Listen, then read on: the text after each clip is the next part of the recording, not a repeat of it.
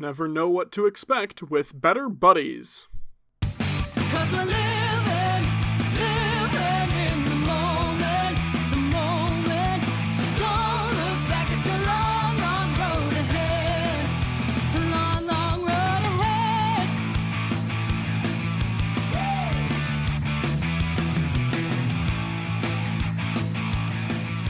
Hello, and welcome back to Better Buddies. I'm your host RJ. With us this week, it's James. Hello. Our Better Buddies icebreaker this week that I'm definitely not pulling out of my ass. What what is your favorite graphic novel you've ever read?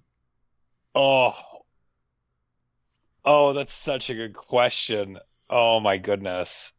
I'm assuming you're not counting manga in this, correct? Yeah, why not? It's Really? Why not? Oh man. Okay, I know exactly what I'm going to say then. I don't have a specific one because I can't remember like the actual names or whatever, but whatever the original Pokemon manga Are you talking the was. Pokemon Adventures with Red? Yes. It's Yeah, literally the Pokemon one. Adventures. Is that it? Okay. And did you know that series kept going? Is it still going today? It's still going today. They went through all the games. So, like, they went through Red and Blue and Yellow and Ruby and Sapphire and Emerald and Diamond and Pearl, and, like, the series kept going. Yeah, dude, I loved this. When I was a kid. You can buy them at It's Barnes kind and of. Noble. Oh, I know. That's where I got them. That's where I read the Mystery Dungeon one. I read the one with Yellow. Mhm. I read some of the ones with Red, obviously, and Green and Blue, and the Elite Four. I forgot that the Elite Four were like Assholes. sorry. Yeah, they're like conspiracy theorists. They're like No, they're not conspiracy theorists. They are the conspiracy. they are. They're like a shadow government, like just making. Because they're like, I forget what the main plot line in those early ones was, but it was like to resurrect kind of this like unnamed legendary, like a Lugia or something. Yeah, wasn't the it? main plot line. So the red stuff was all the Team Rocket and Mewtwo. And Yes. with like the 4 gym leaders that were members of Team Rocket and doing their things. And then after that all concluded, Red went and became champion, but he vanished. And then Yellow's story was kind of tracking down where the hell did Red go, because Pikachu came back to Professor Oak and was the only person to return. So Yellow and Pikachu ran around the country trying to figure out where Red went. And meanwhile, the Elite Four were trying to resurrect, or trying to summon Lugia. Yes, that's it. That's the one. Yeah, I just, it's like all flashing back to me right now. I loved it's funny too, because I remember as a kid going to the public library, there were a bunch of graphic novels that I used to get that like I don't remember the names of. It's hard too, because it's like I remember like flashes of photos and images from them, but I don't know their names. So it's like I can't find them. It's weird having like the memory of these images, but never be able to like remember exactly. But these like Pokemon manga, the initial ones, like I love the art style. I forget, I want to look up really quick like the name of the guy, because I think he's actually like he was a guy who did a lot of art for Pokemon. Satoshi Yamamoto, that's it. Yep. Well, it was just such a good series. Like, had a good engaging story. It was entertaining to children without talking down to them. It was subtly dark and brutal, where like straight up an Arbok just gets hit with like acid and dies. Like you see it cut in half. Holy shit, really? I totally forget about that. I When they're in the totally ghost forgot about tower. this. Oh my god. Like Green, Oh, she was an ass. She was a thief. Yeah, that's right. She stole a bunch of stuff. So like, Oh and the art style was just man. really fun too. No, like I like I'm sorry because I'm lost right now in this like Wikipedia article, but you're right. Like I do remember those like the um this is like I don't mean to get too like old fogey on this, but I think that is what people like kids growing up with like Pokemon as this kind of the games are a little bit more fully realized now, right? Like Yeah. it's your characters are 3D and like there's just more graphics kind of involved and like I think that's pretty cool because like as a kid like I love that type of stuff, especially for like Pokemon Coliseum or like Yeah. XD Gale of Darkness, like that type of stuff. I thought was just like seeing Pokemon in 3D was like the coolest thing in the world. I will say though, like I do think the benefit of like the earlier Pokemon games with them just being the sprites, and then you had all this other tie-in material was like, yeah, you're watching the sprites, and the sprites themselves are like, I think genuine like little works of art. They're very fun, but it's like because of the limited movement and sort of the actual like the sort of like constrained expressive capacity of that kind of just those little pixels like you You because lose a as a touch of kid imagination. you do right like and like with all the tie-in material whether it was the manga or the shows or the movies or whatever like as a kid like you were playing this little pixel game but you were seeing like on top of it this other world and I'm not going to say that that's like totally lost because of updated graphics. Like I really don't think it is. I think that type of imagination will follow you wherever. But I do think like the more you close that gap, like the less you have to sort of make the jump. You know what I mean? And like sometimes making the jump is like the fun part of the game to a degree. Yeah.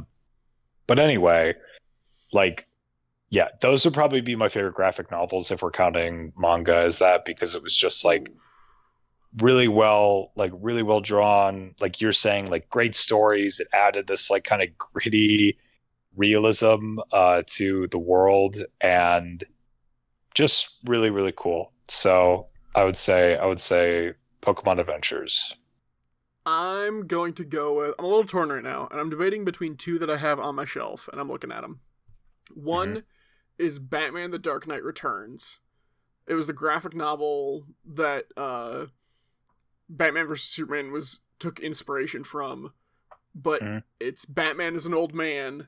He's like 60, and the powers that be have gotten worse and taken control, and finally Batman's like, I'm coming out of retirement. Fuck this, fuck that, fuck everything. And he's a very grumpy old man about it, but he proceeds to kick the shit out of everybody and bring back vigilantism. And then the U.S. government is like, Superman, you need to go stop Batman. So Superman goes down to stop Batman. Batman fights him to a standstill and then induces a heart attack to fake his own death. Oh my god. Holy shit. And he almost gets away with it,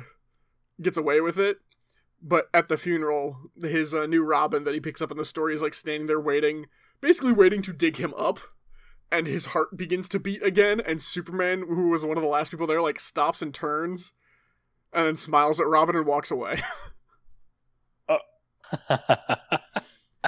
Oh man, that's sick. But okay. The reason I like it is it's a very Batman story, and it's very much this is Batman at one of his best points when he is kind of grumpy, but he knows what the right thing is. When he plants himself like a tree by the river of truth and says, this is what's right, and he does the thing without getting too, like, in his own head about it. Like, he's brutal, he's hurts the villains, but he's not doing it just for the pleasure of it, and he's not self-hating. The other one I'm looking at is Wolverine Old Man Logan, which is the Old Man Logan story.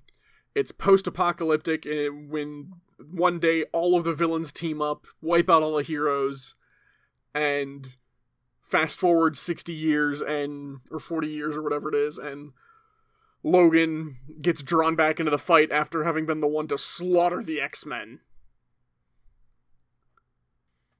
Like, in the way the villains defeated the X-Men was they just straight up had Mysterio run his illusions and make Wolverine think he was fighting a bunch of villains when in actuality he was slaughtering the X-Men. Oh, shit. Yeah. Okay.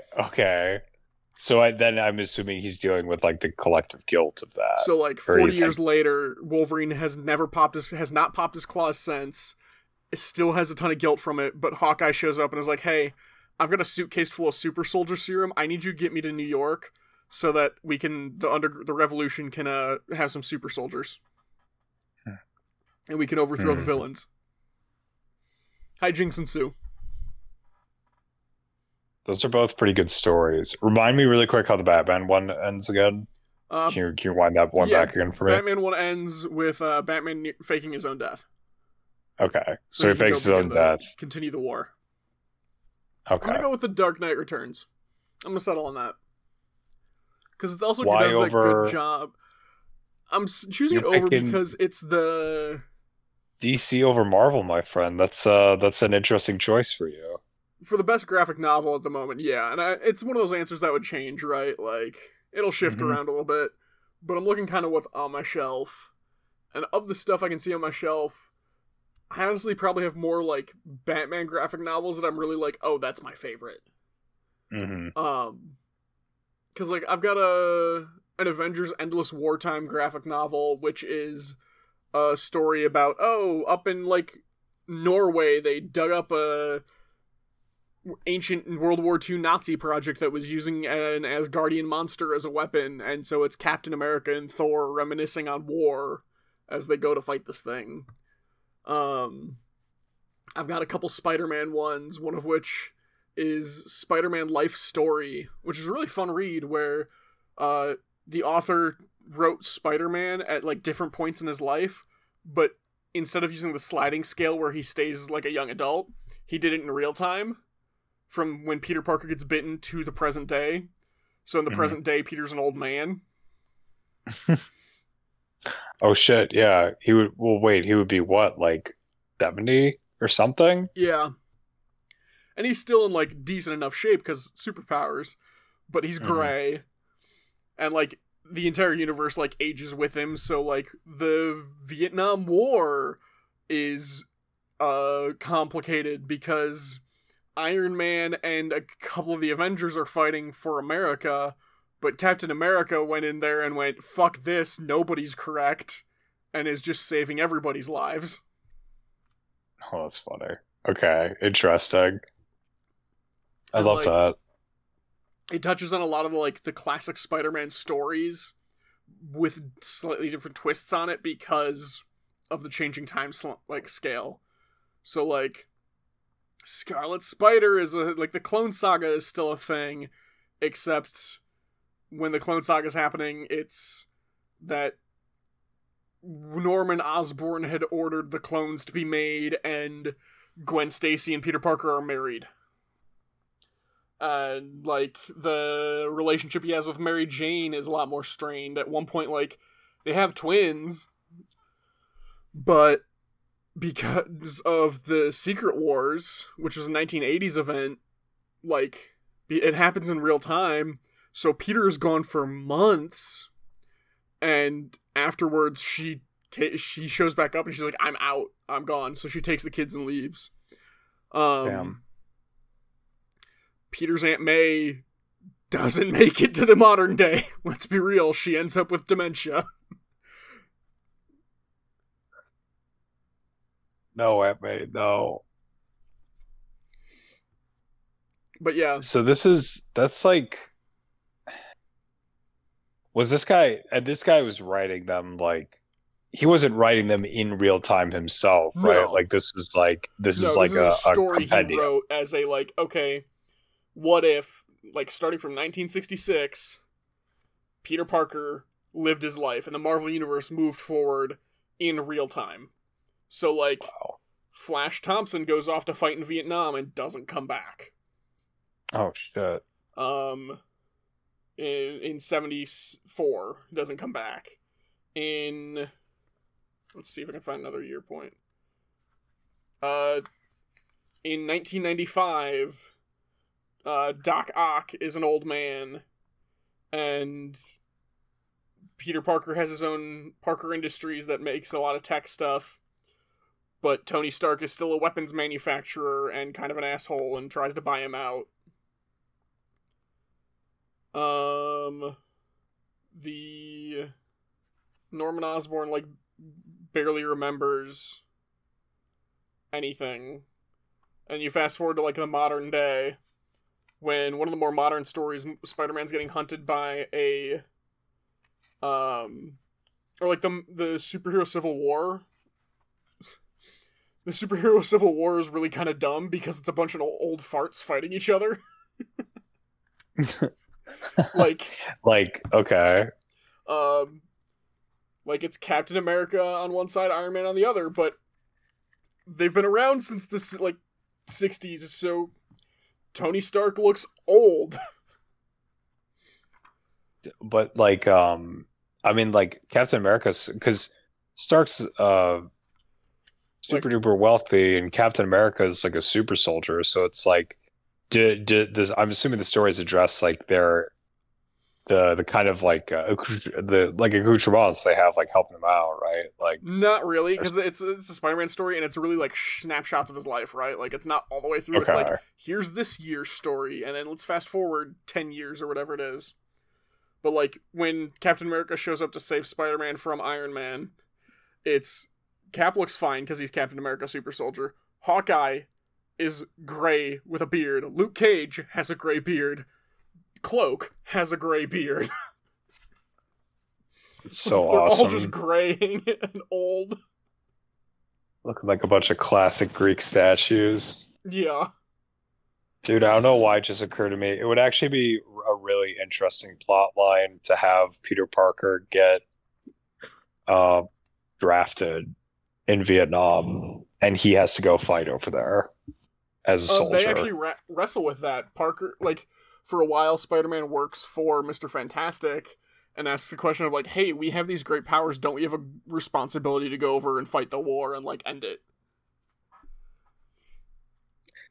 No, I mean, though, like, he should, like, get drafted, like, Peter Parker gets his draft number called and has to go fight in Vietnam, but he's still Spider-Man.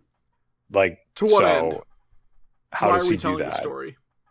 I think it would be an interesting, like, because it would force him into a position where, like, he's not the only hero. Like, did you ever watch Mhm. that, or you remember that war movie featuring Andrew Garfield, where he's a protest, like, he's a pacifist?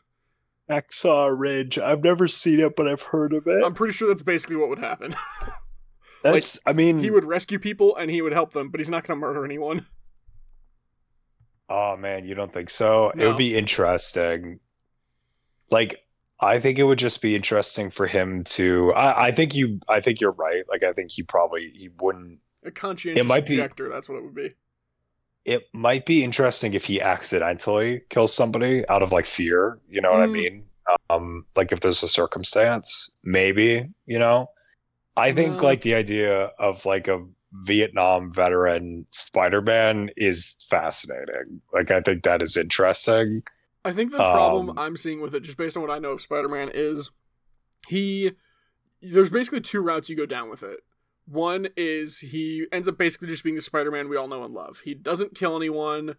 He has his powers, and he's got his spider sense, so he really knows when he's really in danger, and he can dodge and flip out of the way. I mean, we're talking about a hero fast enough to really catch a bullet if he wants to. Mm-hmm. The other end of it is when he does get more violent, where it's what if Spider-Man became the Punisher, or There's one where Spider-Man like became an assassin for Shield, and he's just brutally dark, no empathy left, just does what needs to be done. And we're talking about Spider-Men that like have guns inside their web shooters. Interesting. I don't know. The end result of What If in that scenario just isn't enough for me to really like. Why? What about him being in that war is interesting. Is interesting versus anything else, right? Like, it's interesting to put Captain America in it because Captain America would see that war not as the one he fought in World War II, but as like, this is a mess. We're killing each other needlessly. This needs to stop. Peter Parker is too questioning of whether he should be involved or not in the first place due to his power set. Like I was talking about, he's asking the question of, we have great power, don't we have a responsibility to use it? I think it's more interesting for him to not be involved. Like, no, I mean, from a voluntary basis, I agree, but if he was like, but when did the first Spider-Man comic come out? Like, when did it come out? 60s. 66? 65? So 66. So let's say Peter Parker is, 16 in 66? Mm-hmm. We'll say that. So 5 years go by, 1971. His number, now granted, he may not, depending on when it's called, he may not have been old enough, but for me, the interesting thing is like, the interesting thing about it is the fact that it's like one of the first times his actual like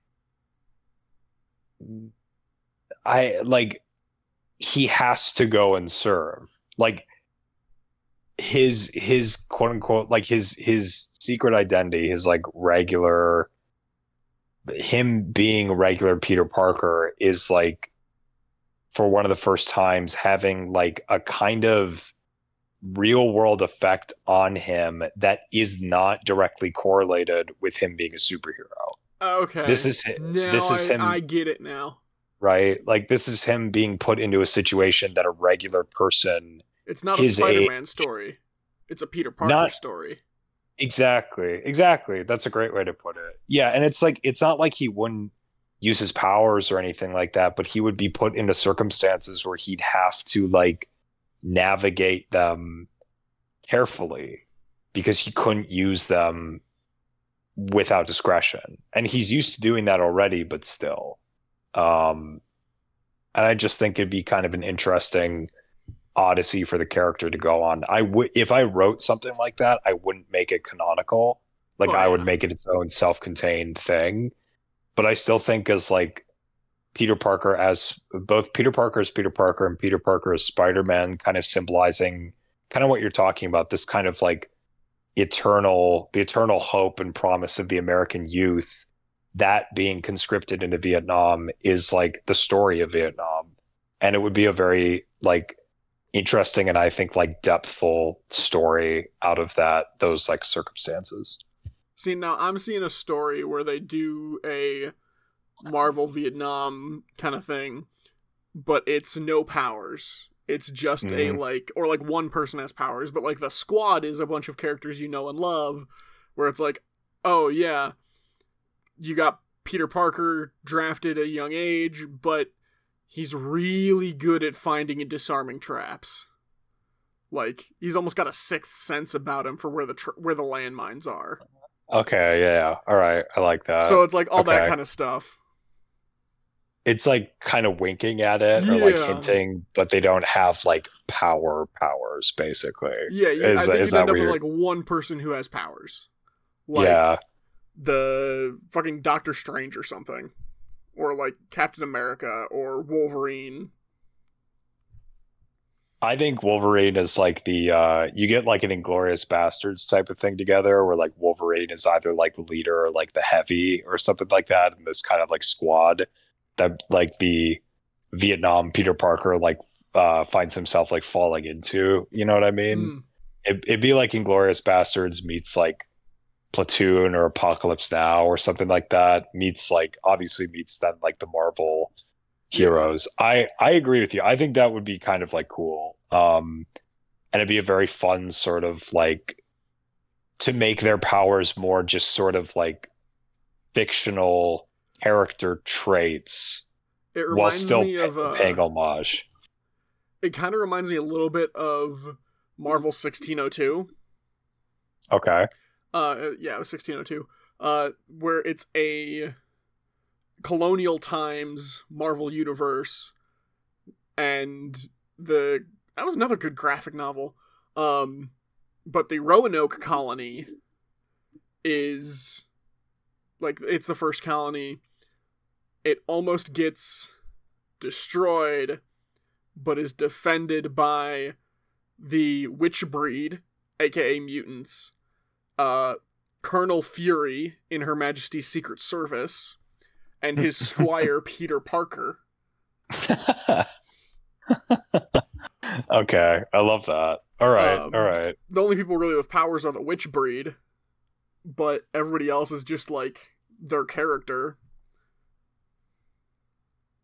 Yeah, see, I love stuff like that. That just it's still within the shape of the stories that we know, but it's like just different enough where it's like, all right, this isn't like too gimmicky, Yeah, but it's also not too sort of like trying to be distant from like what it is. Like it's this nice golden zone. I love that. let's move on to one of our other segments. Let's do it. Yeah. Better All right. Buddies Recommend, where we recommend a piece of media to enjoy. Let's talk about not comics for a little bit. Yeah, we're well, RJ, we are a comics podcast. I thought we were a movie as we say. podcast. We're every podcast, RJ. We're every podcast. To be fair, every fifth podcast on the internet is a movie podcast. It's just a rule. just yeah. one of those famous internet rules. Yeah. It's right after Rule 34. I was just gonna say. And if you know what that is, no, you don't. Yeah. Go touch grass if you know what that means. Said James. Yeah. I can you talk got about my something? recommendation. Let's hear what you got. Legend of Zelda Tears of the Kingdom! Oh, I see. Now that the big man's no longer here, you're gonna step in. You're To gonna. be fair, when the big man was first here, I hadn't gotten out of the tutorial. This is fair. Now that you are out of the tutorial, what do you got to say? It's good. It's like getting on a bike. Oh, heck yeah. Okay. Because, like, the world is the same map, but they added an upper sky layer and an underground layer, and the powers are different but unique enough, and, like, today I was exploring this part of the sky area, and there was a platform with, like, a control stick piece you could attach to it, and a couple of fans you could attach, and some batteries. Okay. So I literally attached them all to this floating platform and flew the platform across the gap. As Oh, this that's big awesome. box with some fans on it. All right. Some real Wright brothers stuff Oh yeah. going on here. And like, I've been exploring to the north, but I'm thinking I need to take some adventures down south and just expand my map out a little bit. So, like, what do you think for you is the most appealing game mechanic as somebody? Because I know that you've played Legend of Zelda games before, but neither of us are as experienced as John is. So, like, for you, as somebody who's like, still like a consistent gamer, but maybe not at that level of like John in terms of this particular series, what are the draws for you? One, I like open worlds. Okay. One of my favorite games of all time is Fallout 4. I like an open world. Two, Yes. it is challenging without ever being impossible, right? I'm not big on the puzzles. The puzzles annoy me more often than I enjoy them, because it's just like, okay, yeah, let me do another puzzle, another puzzle, and sometimes they don't always make the most sense, or like they get too clever with it and you overlook the simple solutions. And But I like the open world, and I like like I was saying, if you run into a challenging area, turn around and go home. Like, the map challenge is not based on, oh, this area, and it's actually something they do really well about is, with a lot of open world games, it'll be like, oh, in Fallout, you have the starting town, and in concentric circles as you move across the map, it gets more challenging. So if you head, because the starting town is in the upper left corner, so if you head straight down, you'll get to the most challenging point. If you head straight across, you'll get to the most challenging point. And if you head straight diagonally, you'll get to the most challenging point at the three corners of the map. But everything's easier as you move inward towards the starting town. Whereas with, like, Tears of the Kingdom, it's a map where it's not a difficult map-wise in terms of, like, oh, if you go to this area, it's going to be harder than this area. It's difficult in terms of, what are you trying to do? So, like, here's a camp of enemies, and they're pretty weak. Over here is another enemy, and he's very strong. They're both in the same spot, but you can also just go out of your way and go around both of them and don't even worry about it. Okay, so options. Mm-hmm. You don't have to follow this linear path. There is literally zero linear path. I think this game itself is more linear, though, because, like, with Breath of the Wild, you could straight up just, like, finish the tutorial and run right to the final boss. You get fucked up along the way, because you had 3 hearts total, but if you really tried, you could get all the way to the final boss and fight him. Tears of the Kingdom, you can't do that. It's got a little bit more of a linear story to it. Okay. So there are still guidelines. There are guidelines and narratives, but it is not a, like, linear game. Yeah, it's, like, not what you would say is intrusive, essentially. Yes. That's nice. That's kind of a good balance, honestly. That's sort of what you want it to be. Yeah, and I will probably spend a lot of my weekend playing it. Very nice. Very, What very about you? nice. What do you got? Okay, I don't think I've done this one before. I don't think I have, but I can't remember. So as with quite a few of my recommendations, I apologize if I've done this one before. But I just rewatched this movie, and I think people should know about it. It's called The Nice Guys. Have you ever seen this movie, RJ? No.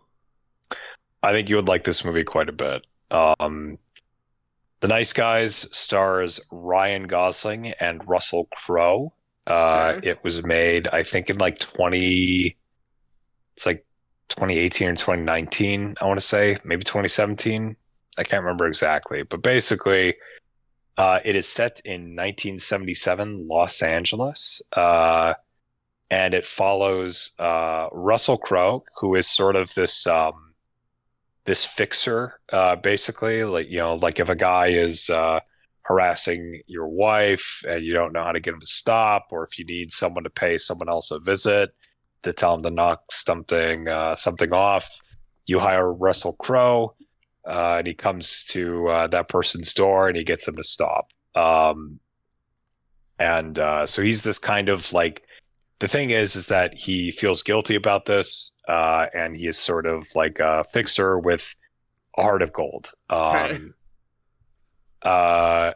Ryan Gosling is this kind of like frumpy, scatterbrained, kind of like, I apologize because this is kind of a crass term, but it's kind of true. Like, it's kind of this like limp dick detective, basically, where he like he doesn't really have his shit together, and he's trying to get it together. He's trying to figure it out. And these two meet by chance, and they kind of pair up to work together on this case, trying to track down this missing young woman. And there's like a greater plot that's going on, but I'm not going to give like too much away. I really like it. It is like, it's kind of like an action adventure buddy comedy. Russell Crowe and Ryan Gosling are genuinely fun to watch together. There's a great supporting cast. Margaret Qualley is in it. She's in Once Upon a Time in Hollywood, and she's like in a bunch of other stuff too. But she's a talented actress. Once Upon a Time in Hollywood. She was the hippie girl that Brad Pitt kind of forms a connection with. Correctamundo. That was a weird, she's also weird movie. That movie's awesome. I love that movie. A little weird. Oh, it's weird, but It was also the first time I noticed the Quentin Tarantino foot fetish thing, and I was like, "All right, we didn't need that." Yeah, he puts it right out in front of you in that one. He wants you to really know. But she's in Once Upon a Time in Hollywood. She's also in this movie, in The Nice Guys. What is her name? Angerine. Is it Angerine or Angerie Rice or something like that? She plays Ryan Gosling has a daughter, and she plays his kind of like young daughter, who's like kind of his sort of occasional chipper, like sidekick, though he finds, he's reluctant about this. I can't imagine why, as a detective teaming up with a fixer. Yeah, it's great. It's a great dynamic. Crowe and Gosling, I think, bounce off of each other relatively well.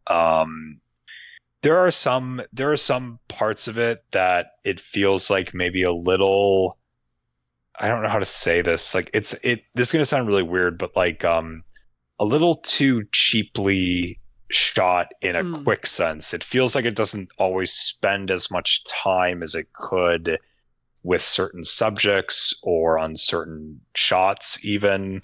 It just feels very like we're going from here to here to here to here. And now we're done. And now we're done.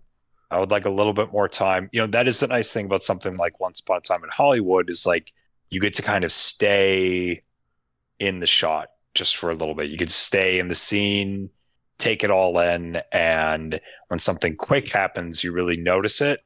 It really draws your attention. And when something is getting drawn out, you're able to just kind of sit back and watch it unfold. I wish The Nice Guys had more of that sort of pace. It is very interesting because The Nice Guys came out, I think, like 2 years before actually Once Upon a Time in Hollywood. So I think it was 2017. And it's a very similar plot, kind of this sort of like tough, gritty, but like lovable, gruff sort of fixer type guy paired with a neurotic, handsome but kind of schlubby, scatterbrained dude who's trying to get his life together. And they're kind of driving around Los Angeles, trying to figure everything out. Now, granted, Once Upon a Time in Hollywood is set in '69, and this movie is set 8 years after that. But still, there are interesting similarities. Margaret Qualley is in both movies. It's interesting. But if you say it's interesting enough times, does that make it true? That's an interesting idea, RJ. We'll just have to see. Anyway, wrapping up my little spiel here. I would suggest that people check this movie out. It's a Shane Black movie. He did a really great film as well with Robert Downey Jr. It was called Iron Man. It was called Kiss Kiss Bang Bang. No, I'm pretty sure it was Iron Man 2. It was Iron Man 3. Yes, Correctamundo. But he's good. He's kind of a little bit of a slept-on screenwriter to a degree, and in a wider screenwriter and director in a wider sense. A little bit. Like he's not really a household name. Or did he shoot a shot and miss? Probably a little bit of both, but still. And The Nice Guys is like, it's just a good, solid movie to watch when you just want to unwind. So plus it's got kind of a little heartwarming arc to it. So I would recommend it. Nice. That's a good recommendation. Thank you, sir. I enjoyed yours as well. Pats on the back to everybody. Break out the champagne. We did it. We got through part of our Show notes. It's an achievement. We're doing it. Woo! Victory. Royale. With Flawless victory. Yeah. The Royale with cheese. You're full of the Tarantinos tonight, aren't you? There's a joke here somewhere. A victory royale with cheese. Yeah, you got it. The problem is I've got the punchline. I need the setup. You know, what do the French call a gold medal? What do they call a gold medal in France? I don't know. Victory royale with it's cheese. It's gotta be more video game connected, right? Of like. Oh. What do they call? Okay. What do the French call a 1 KD ratio? What do they call it? A victory royale with cheese. Those Frenchies. They're so creative.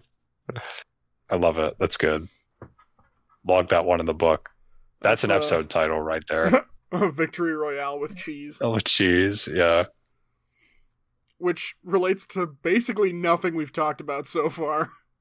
No, but that's the whole point. Is that it's the essence of this conversation's vibe. You know what I mean? Sometimes the title just has to evoke a feeling rather than necessarily make rational sense. Sometimes the title's just a title.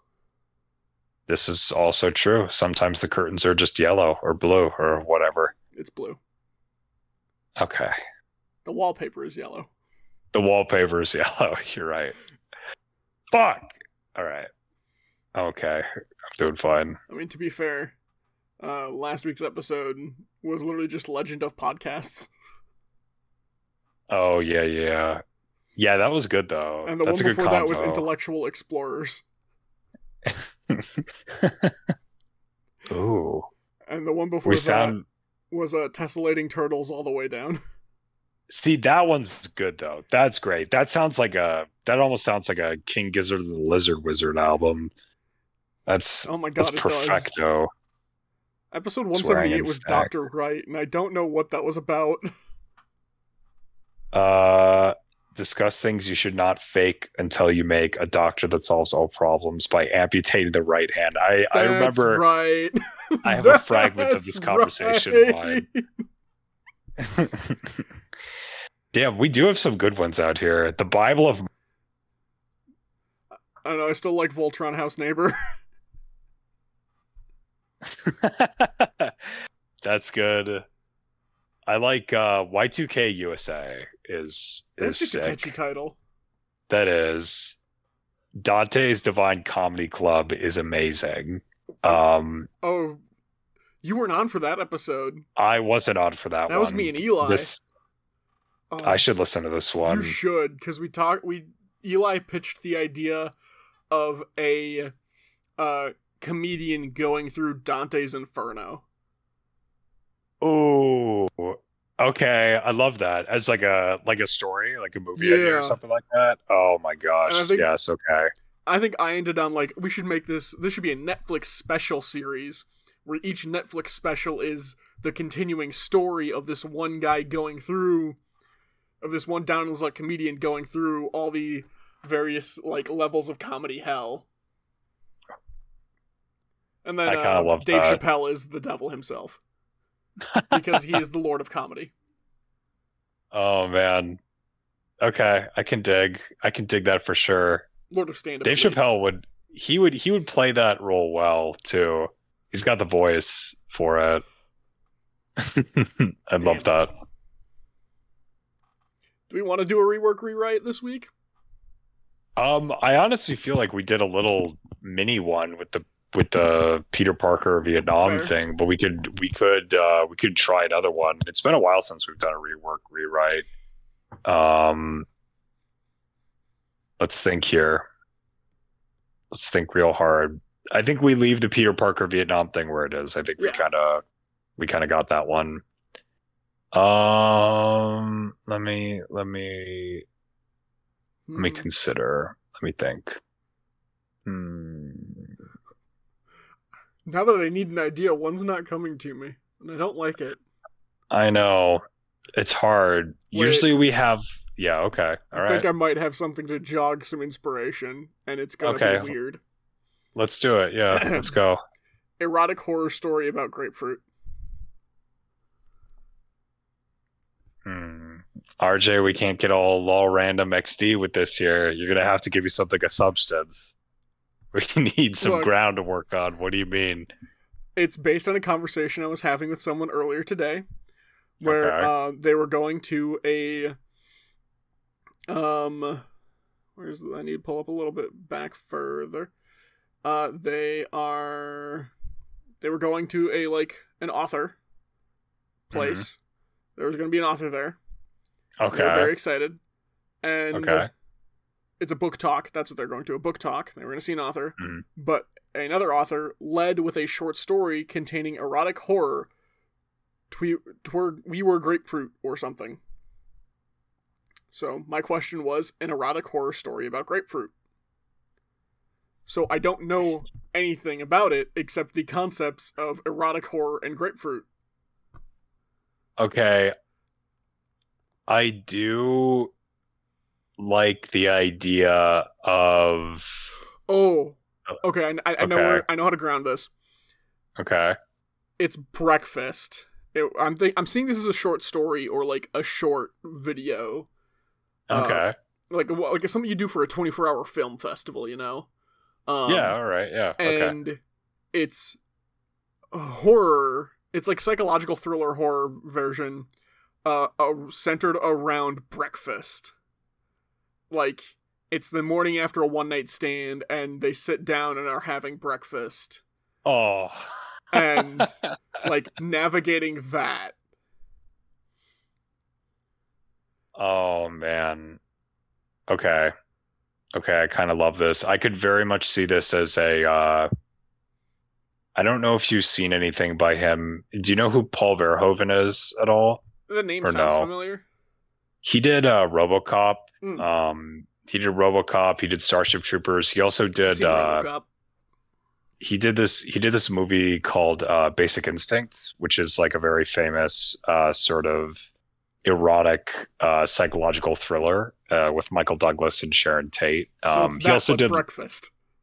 Yeah, exactly. It's Basic Instinct but breakfast. It's if the characters from Basic Instinct were having a breakfast together, but instead it's I'm picturing a young, I'm picturing this in one of those okay but still a little dirty / grimy college kitchens, you know what I mean? Yep. Probably not in a small town, maybe in a small town-ish. It looks like it could be anywhere, but we're gonna assume that's probably in a mid-size city. You know what I mean? I'm picturing a Milwaukee type thing, honestly. Something a little It's not New York or Chicago or LA. Yes. But it's also not your town of 15,000. Exactly. And it's and that's just the feeling we get, and it's these two college age kids who are sitting down. I say age them up a little bit.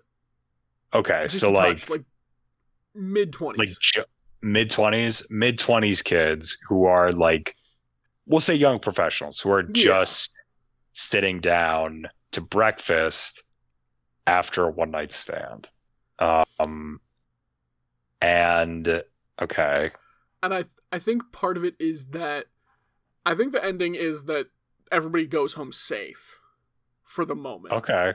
All right. You don't get a real answer on is the owner of the home actually a psychotic murderer? Mm-hmm. But the entire I don't see this as being more than an hour. Right. It's a short film. Yeah, no, I saw this as literally being Oh, maybe 10 minutes. Not okay. even. Yeah. If we're thinking a short film. Perfect. If we're thinking a short, 10, maybe 15. And it's all the confidence and charisma of when you meet the person the night before, and in the next morning it's just a little too they're still doing it. They still have that the lines and the carry themselves, but because it's the light of day, it's become a little more threatening. Mm-hmm. Yeah. Like the way they set things down, and the way they hand you things, and the way they like are preparing things. You get like they're buttering the toast, but it zooms in and kind of slows down, and you hear the scrape of the knife on the toast. That's perfect. Someone cuts the grapefruit like a little too hard, a little They're too both fast. hungover. It's a thud. That's why. Yeah. Yes. Oh, it's Basic Instinct, but they're not psychopaths. They're just both really hungover.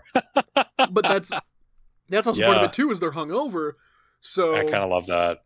The person who like we're seeing the point of view from is like, oh my god, I just want to go home. I want to get out of here. What if they don't want? What if they try and keep me here? What if they're like, it's rude for me to really turn down the breakfast, but now they're making like an elaborate breakfast.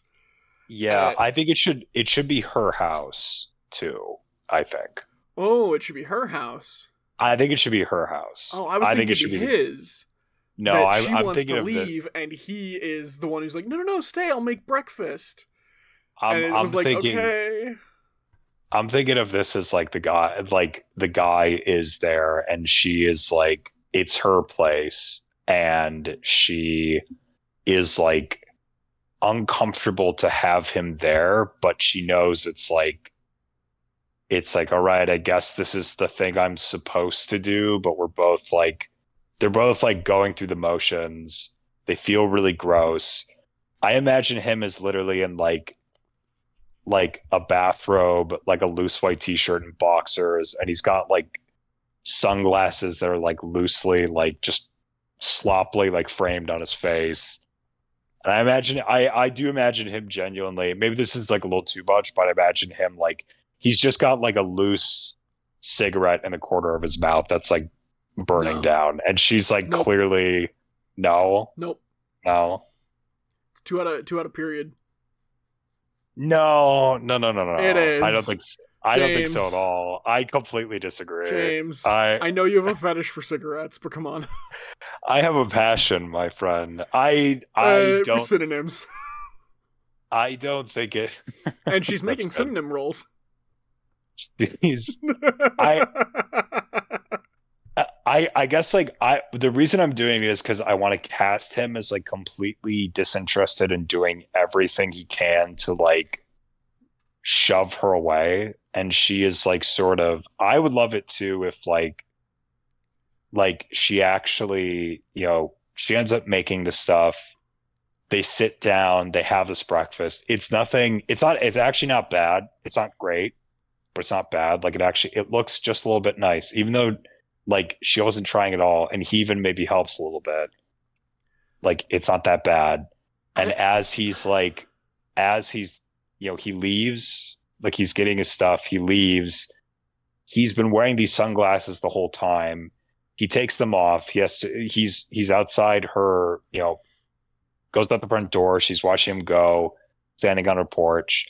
It's actually kind of like a sunny, summery type day out. Maybe like 10:30, 11 o'clock. He turns around, he takes the sunglasses off. He's still got the cigarette in his mouth. He takes the sunglasses off, and he sees her. Off 3 pairs of sunglasses by this point, James. Let's keep moving. Well, no. He's had them on the whole time. This is the first time he's taken them off. And he sees her for the first time, and his expression softens. The cigarette falls out of his mouth. He stubs it out. No. And then it ends. I think we're getting a little too far away from the horror part. Damn. I thought you said you wanted people to walk away okay. Well, I want... The way I was picturing it was more that, like, the person who wants to leave gets to the door and the door closes behind them, right? Like, we end with the door closed. So, like, they got away safe and okay, but it's the... You never got... It's up to audience interpretation of, is the person who made breakfast a murderer? Okay. I like that angle. Yeah. Was this just the first enticement to luring the victim into the web? Or was it just an awkward hungover breakfast the next morning? which is why you get the like close-ups of the scrape of the knife on the toast, the thunk as they cut the grapefruit in half, the like the weird things they say of, I don't know, like the stuff they say that just is a little too chipper and a little too forced, as the person who wants to leave is sitting in the chair going like, oh my god, come on, let me out of here. Yeah. Just, you don't need to get the sugar out, the grapefruit is fine. Like, no, I don't. Yeah, sure, I'll take an egg. Yeah, but they're not, it can't be, they should be, it's like they're trying to be polite, but Yes. that is forced to, right? Yes. Like, okay. In their head, they're doing the like, come on, let's go. Let me out of here. But outwardly, they're being very polite. Like a strained politeness. Yeah. Yeah, I see that. Yeah, it's like... so it's not like the intent, like the pushing away, like you were setting up with the guy of like, he's kind of almost trying to come across as gross and unattractive. It's we are, at least for the one point of view we're going to have, it's the, I am stuck in this situation. It is more rude for me to just get up and walk out the door. And I was raised to be a polite individual. But come on, let's go. Hurry up and wait. Yeah.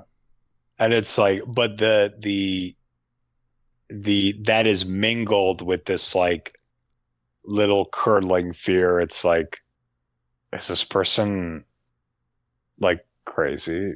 Yeah. Is this person like, it's insane? I don't have any offhand, but it's those offhanded comments people will make where like they'll do it all the time in like TV shows where it's like, you said you were gonna do, like, you had to get the axe. And they're like, yeah, there was a dead branch I had to cut down.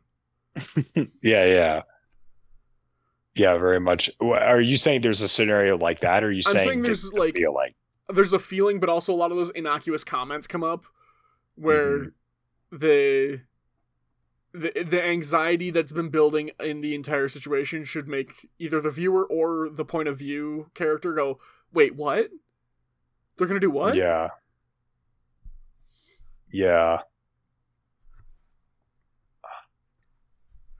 I like that. And I can see it. Like, here's my working title. Okay. Grapefruit Dirge.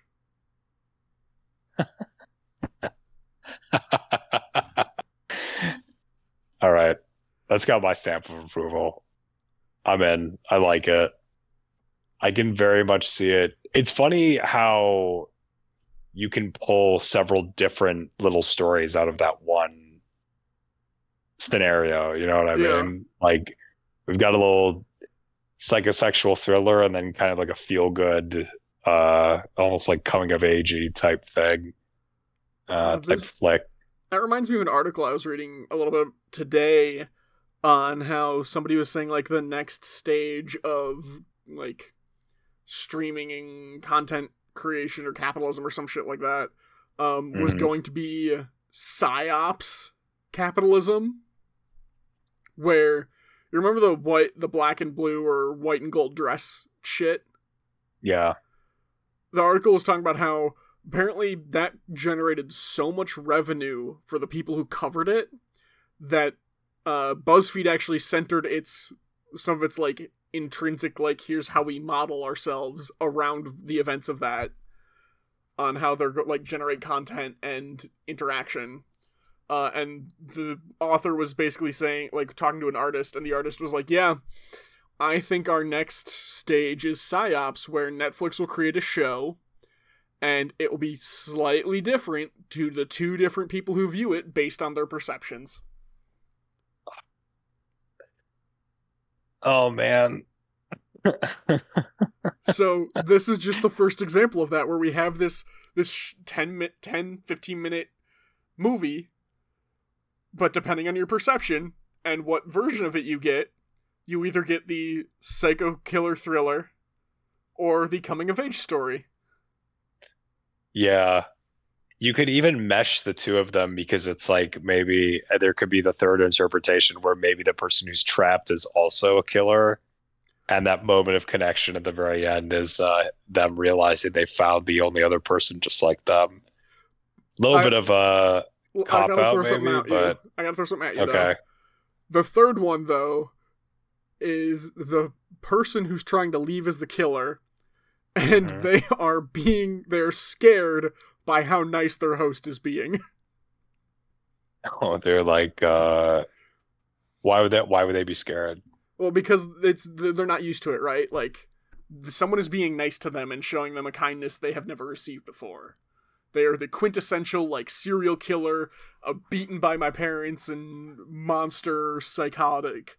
And this person is just being nice. And they keep waiting for the other shoe to drop, and it's not dropping, and it's not dropping, and it's not dropping. And then they leave and have that moment of connection that you're talking about. That is a good one. That's a really good one, actually. Very innocent. Except for the fact that it's a psychotic killer. Yeah, except for that. Oh, psyop capitalism. What if I told you already, RJ, that was capitalism? You know, kind of a redundant title, honestly. What if I told you to go suck eggs, you commie bastard? I would tell you, you know, those are actually really good for you. They got a lot of protein. Go suck on an ostrich egg, then, you commie bastard. I'd love to eat an ostrich egg. Would I'd you? love to have a hard-boiled ostrich egg. No. Hell yeah, dude. No. What do you mean no? It What do you mean wouldn't fit in no? the pot. You get a big pot then. Ostrich eggs are pretty damn big, aren't they? Yeah, of course they are, but then just get a big pot. There's got to be there have to be pots big enough for an ostrich egg. You can get a turkey fryer. A turkey fryer. Yeah. Yeah, I guess I could do that, but I don't want to fry the egg. No, you don't have to put okay. Turkey frying pot is just a big pot. Oh, really? Yeah. Like, you don't have to put oil in it. My scout trooper used it to boil water in the mornings so that we could, like, make coffee and stuff. Then, yeah, I would... Well, that sounds cozy. Then I would get one of those. Man, camping. We should go camping again sometime. Oh, we're all together. I would do that in a heartbeat. Get some brewskis. Get some fishing poles. I'm not fishing. Fuck some that. S'mores. What do you mean you're not fishing? I don't like fishing. I mean you don't like fishing. I just never really liked it. I think I'm too scared of getting a hook in my thumb. Like, I grew up around enough fishing where I heard all the horror stories of, like, oh yeah, my grandpa got the hook stuck in his thumb again.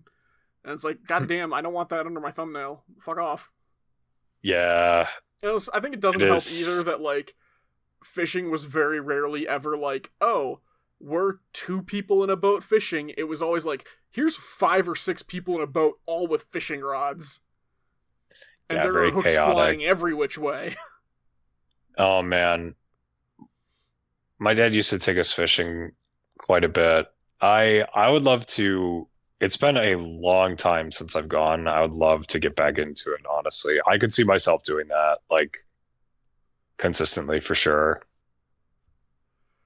Yeah. Nah. I would do that for sure. Nope. What'd you do? What are your camping activities, then? What do you do? I'm typically a hiker.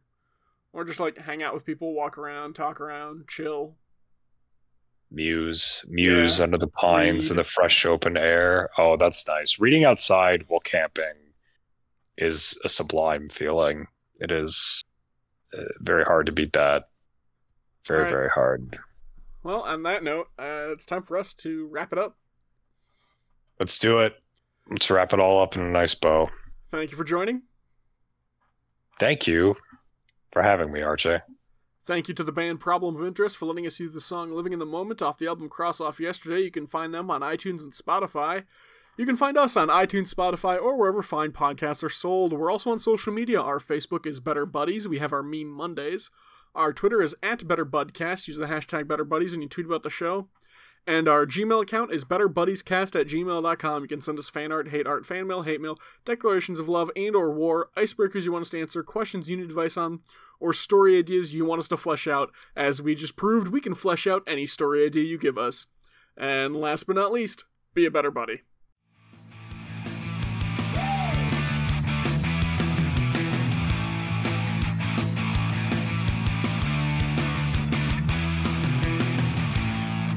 We're back. infinitely more interesting than the X-Men comic I'm reading. Holy shit. Oh, is it new or is it older or It's what is old. it? Oh, Marvel had a lot of successes when it started. X-Men was not one of them. oh, Like, their first ones were Aw. good, right? Like, and then Yeah. after the first, like, 15 to 20 issues, they were just really phoning it in on the writing teams. And, like, they couldn't come up with enough mutant menaces. So they were just like, oh, the latest menace, it's Merlin the Magician! Whoa. But he's calling kinda love himself that. the Warlock after fighting Thor. I like that though. Dude, I love when franchises give up a little bit. I think, or like Oh. stories in general. I think it's awesome, It can be if it was fun, but it's not. but it's not because it's very tedious and nothing